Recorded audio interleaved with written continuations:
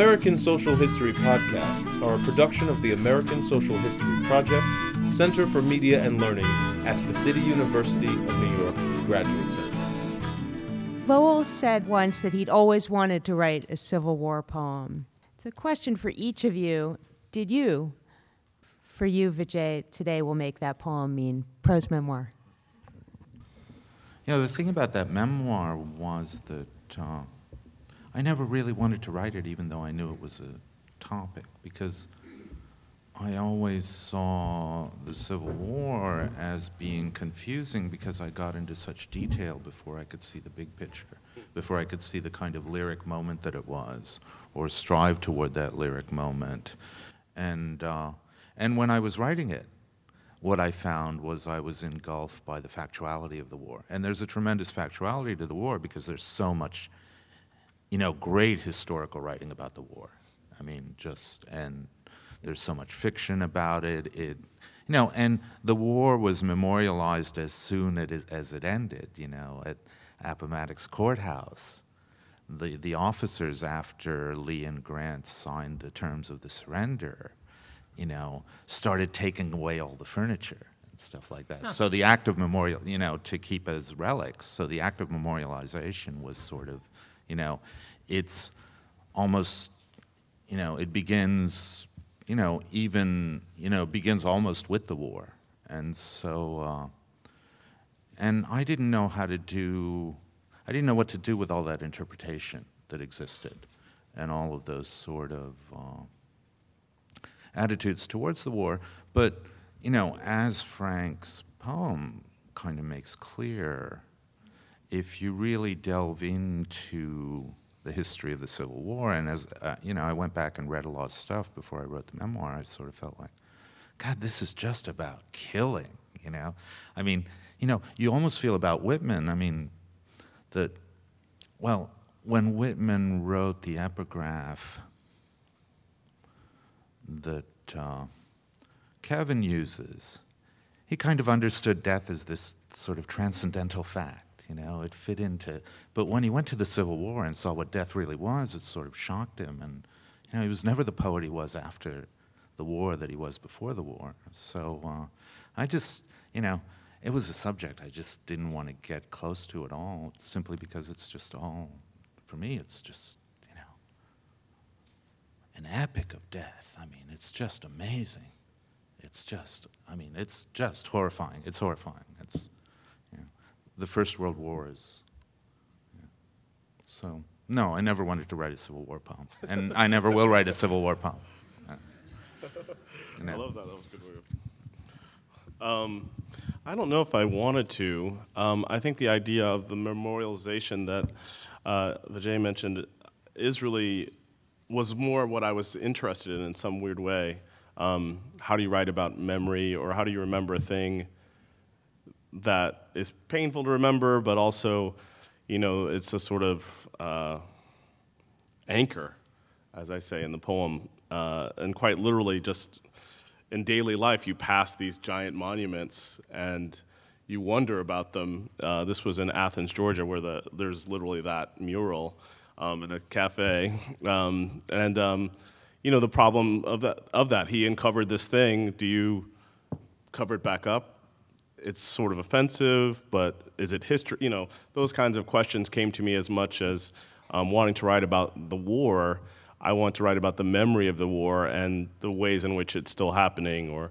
And I think Frank's poem imagines that so viscerally and brings it to life as a present-day occurrence. And I think it's the dailiness of it that I want to get at, not the, distant thing. But also to how do you praise a thing that you're unsure of? That was also, for me, part of the poem. I think, one would like to have something to say about everything important, but I certainly never felt I had anything to say that was any insight that was commensurate to either the great poems that had been written or or the event itself. And I loved Lowell's poem. Certainly not my favorite Lowell, but I thought it was a great poem. I do think it's a great poem. I've never liked the Alan Tate poem. To me, it's a poem full of ways of avoiding actually confronting the fact of the war and what the war was about, and it's what Adrienne Rich would call bullshit rhetoric a lot of the time. There are great phrases, but then that makes it all the more dangerous and in a way horrible. But I feel very ambivalent about Tate, his writing altogether. And it seemed to me amazing and wonderful that Lowell could write a poem that was not false and authentic, that partly sprang from the Tate poem. And at the same time, as I say, I didn't feel I had anything commensurate to say, nor do I now feel that I have anything commensurate to say. But I had a dream, and it was a dream where I saw these figures. Now, that doesn't necessarily make it a proper subject for a poem, but I was really quite overwhelmed by seeing these figures sort of ripped out of the ground and put on these flatbeds, and that both sides of the war had become the same side. And I have not dated most of my poems, but 2005 I dated this poem because to my mind, it is really about the world created by the Bush administration, and the sense that something catastrophic had happened to America and America's place in the world. And if a state is partly shelter that has been crawled to through blood, many, many people have suffered and died in order to give us the structure that we can be here today and speaking out of. And we don't expect people are going to come in with guns or and shoot us or stop us from speaking, and all the million things that the ways in which a state can provide an order and pattern and security in life. All that had really been threatened by, I think, the incompetence and stupidity and arrogance and greed of the Bush years. And so for me, I mean, in a way, the event which this dream gave me was the two sides becoming one. The blue and gray had become one color. And they were accusing contemporary America. And I think that theme of the past coming back to accuse the present is a very old one, is a very fundamental one. It's in the Lowell poem, but I think it was central to my feeling about the meaning of that dream. And I tried to build into the poem a sense that America has always had this very pragmatic, somewhat cruel side. The lines, assaulted by the impotent dead, I say it's their misfortune and none of my own.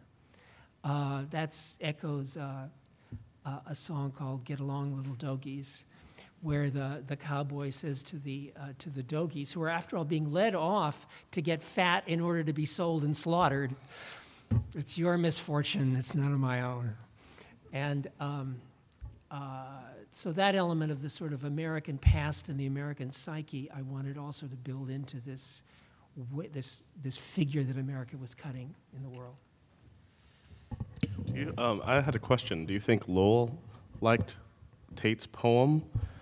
And good question. Because yeah. I think he's rewriting it to such a degree, and the past that he's also accusing the past that is Tate, which is his own personal right. Poetic past. I mean, he's camped on the Tate's backyard, right, in a tent. That's right.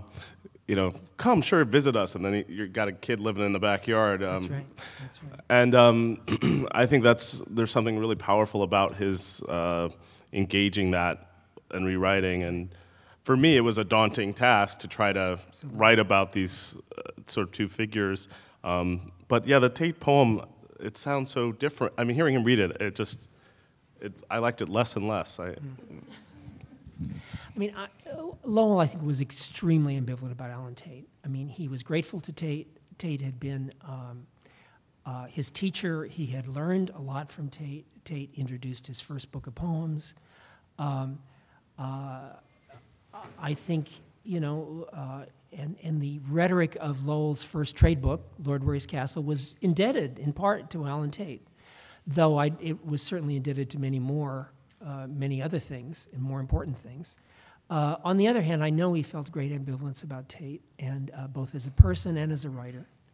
And he did not, live his life imitating Tate's work or his life. I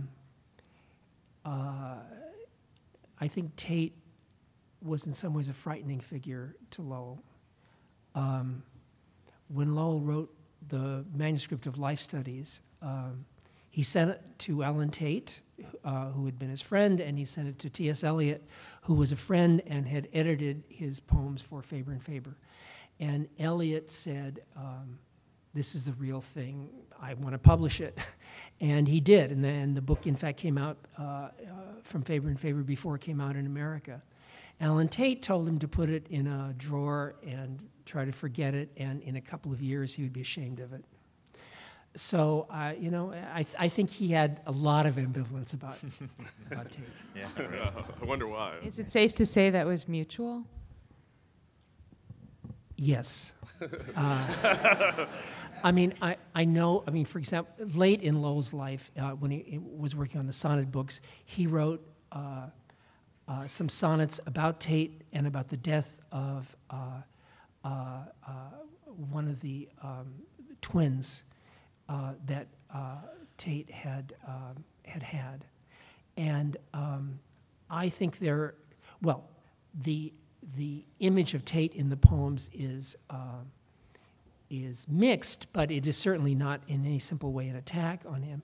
But Tate was tremendously upset that Lowell presumed to write a poem about the death of Tate's child.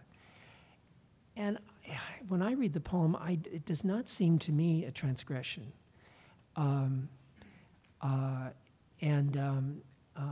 Tate was very proprietary, and that somehow it was an indiscretion of Lowell to write about the death of this child, which was an accident.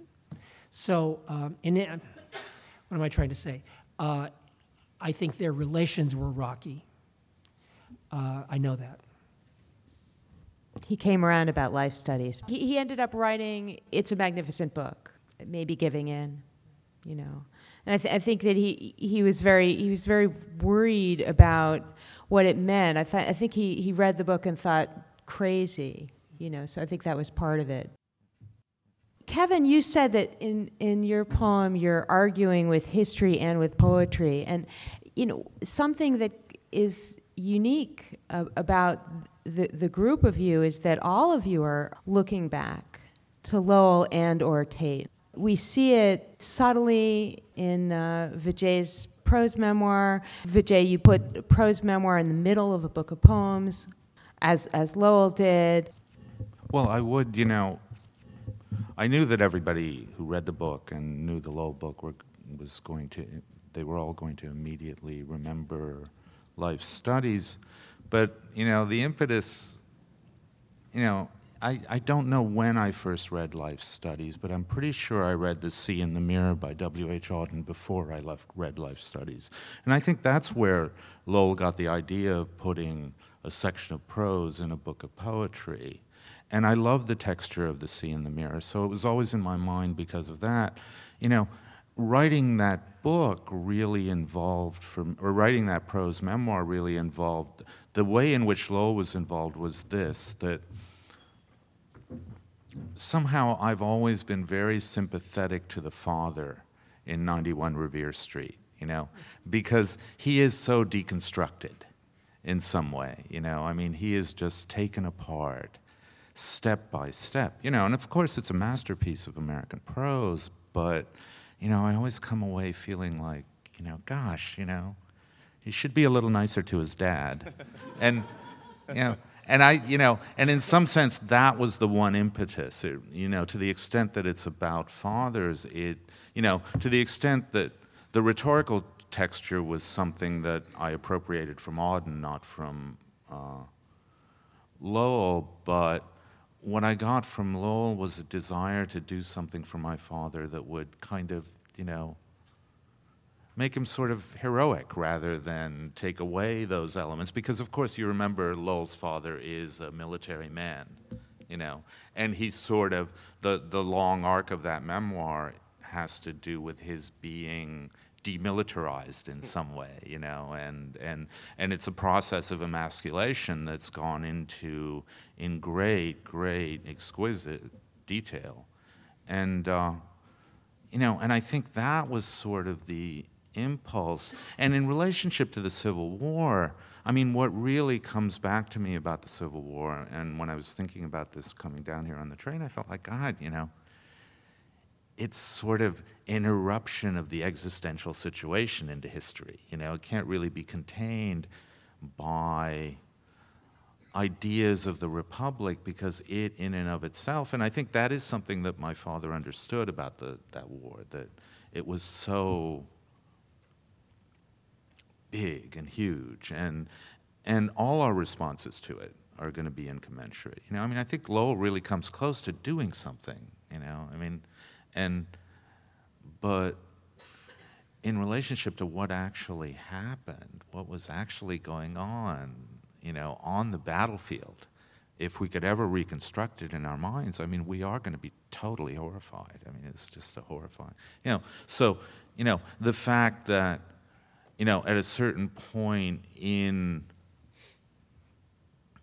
the unfolding of violence itself, you know, the individual has to come to recognize, you know, I mean, for me, the real, you know, I mean, there are lots of great Southern texts about the war, and the South has a wonderful literature about the war.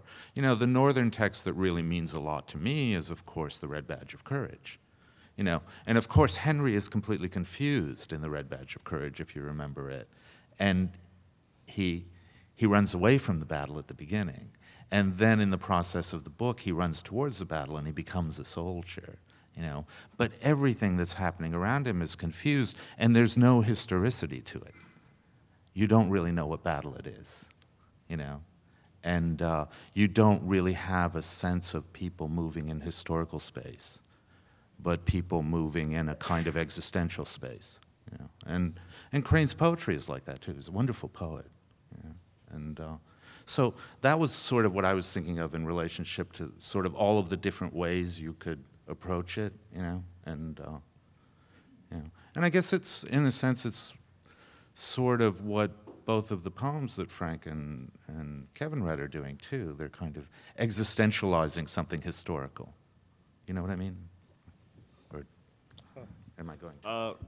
Quickly, for me, I guess what I took from Lowell, and it's interesting you talk about existentializing. I think of it as that mix of the personal and the public history that Lowell does so well in that poem. And I frankly love Notebook, his sequence that I think imagines that so well. And that's one of my favorite books of his because it is that mix, which I think is particular and peculiar, but I also wouldn't want us to forget that he's writing about seeing the Negro faces on the television rise like balloons. He's writing about another historical moment that is directly related to the Civil War and directly related to the Civil Rights Movement, and he's watching. And so there's this beautiful, to me, it's an honest poem about putting your nose to the glass and not seeing and also seeing, you know, and not being able to do something, but also that to me is so powerful in the poem, and it's so honest.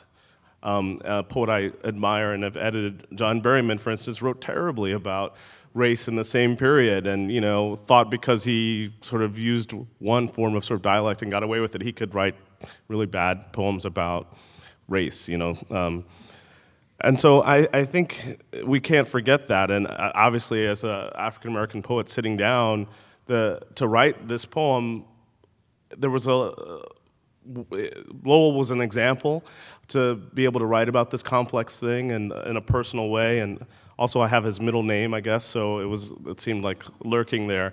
But I guess I would hate to think that we're talking about the past only, because Lowell is not to me, and that's what's powerful about that poem. And as I recall, he read it at, I don't remember where he first read it. The Public Garden in 1960. Yeah, and that public quality of the poem, too, I think is really important to the poem's vector, where it's going. And I guess, to try to write a kind of short epic poem, which is what it feels like, and you read it so well, honestly, it was amazing to hear you read it, because you got that sense of gravitas that he brings to the page. And, I think the war deserves that, but I don't think it's impossible to write about it. I think it's necessary. Let me say, when I introduced the poem, I meant to mention that it was written just a couple of years after Little Rock. And so, the drained faces of Negro school children, he's talking about something the whole country had just experienced. And which is also to say that all the issues about the war were not over.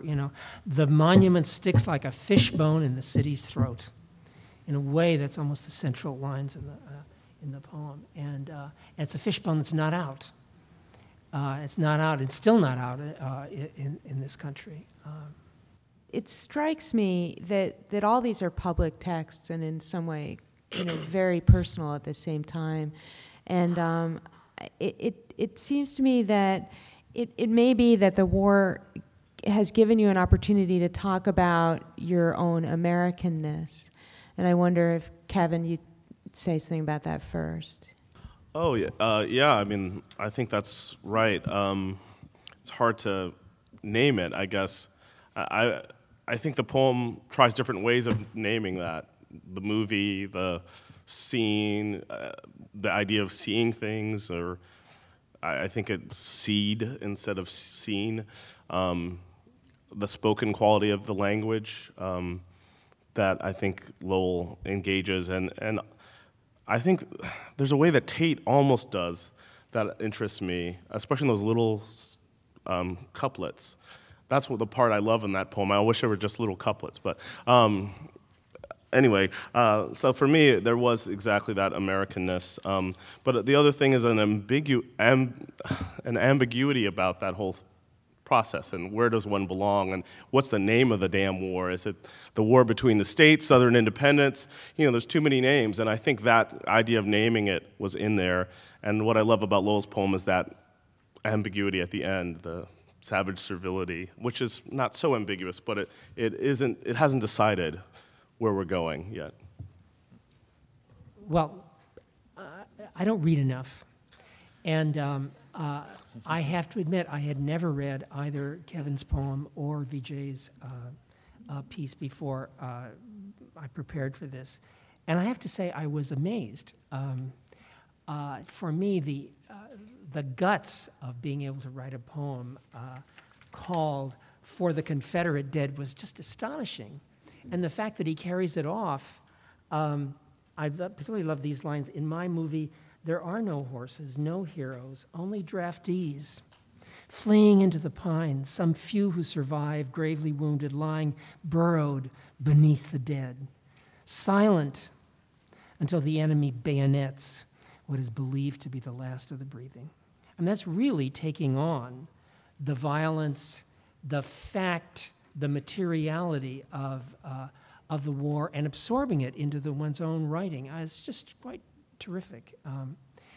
And when I read Vijay's piece, I have to say, I kept thinking, I've never written anything that's good about my father. It's really amazing, really quite profound. So it's been an honor, been a pleasure to be on part of this. Let's take a question. Go ahead. Thank you all. I was really excited for this panel to be part of the program. I wouldn't want us to miss the greater moment in which we are, on the cusp of which we are, which is that we are about to enter into 4 years of remembering the Civil War, during the time when we will have a national election, on our first African-American president, and in which some very right-wing reactionary political groups are already preparing the message for how America will understand the Civil War 150 years later. And so, my concern is I don't see enough of the liberal arts stepping in to help shape that message. And I think the way that you framed it, perhaps, how does reflecting on the war give you a chance to talk about your Americanness, is a very good way that we can step publicly into the conversation that is just about to happen and perhaps help lead a conversation that is one that heals rather than one that is bent on a deeper fracture of good order than we are already experiencing. So that I just really want to encourage it because I think it is about to blow apart. And if we don't step up publicly with some sort of conversation about what the Civil War means now, we are going to be seeing much greater violence than we are already experiencing along rural and urban and north and south and white and non-white lines. I would love for any of you to talk about... I definitely have something to say about this. I think, okay, there is the unionist response, right? A more perfect union, and then there is the Fists of Paris tendency of America, which was first fully enacted in the Civil War and is continuing now, and has kind of returned, the ghosts of the past definitely have come back, and one part of me feels that, well, if you are kind of thinking about a more perfect union as represented by the Obama presidency, for example, or progressive ideas, or kind of legislation that we all live under, like Roe versus Wade, you're kind of, you're going to sort of enact in some way or another now again the same historical circumstances, which we are enacting. I mean, this is so much about states' rights, right? The Tea Party and all of that stuff, and Arizona, and now they're trying to pass a law in Arizona that will allow people to bring guns on campus, And church, Yeah, think what would happen at Sarah Lawrence if they did that. I'm terrified, I'm going, oh my God, But I think the issue is, well, this is America. It is schizoid in this way, and that's what's interesting to me. I want to, like other people say, well, we got to fight, and I always say, God, but it's so interesting, this. It's so long, it's enduring, it's the character of the country, and the republic is a schizoid republic, and it will always be that way. And isn't it hopeless to try to integrate and unify it? I mean, would it ever be possible? So you're anti-integration, is that what you're well, saying? no, You heard it here. But in the pro-segregation, this guy. No, in the Kleinian sense. I know, I'm talking I'm about, teasing you. I'm not talking, My question is for Mr. Young about just how the Civil War fits into being an example of sort of homicidal wistfulness and being the problem of nostalgia. Yeah. And how that relates to when you're making a poem and how personal nostalgia influences that, and kind of when you're connecting the personal with the historical, what sort of the moral importance of that is, or what you think about that. That's a great question about nostalgia and history and what your moral responsibility is. I think nostalgia is such a powerful engine, I've been recently writing about soul music and that idea. But, I think that one has to be a little careful, but it's such a powerful both impulse in the South. I think, it's very much something that drives Southern public talking about it, or any country song you've ever heard that's on the radio right now. But also it's something personal you have to wrestle with. And I guess I see nostalgia sometimes as fighting against history and as a useful way, and then sometimes as a form of history, and retelling it in a new way. So it's a big question I can't quite answer in the time allotted, but I think it's a great question. I think that's the time that we've got. Thank you all for coming, Thanks and thank you all so much.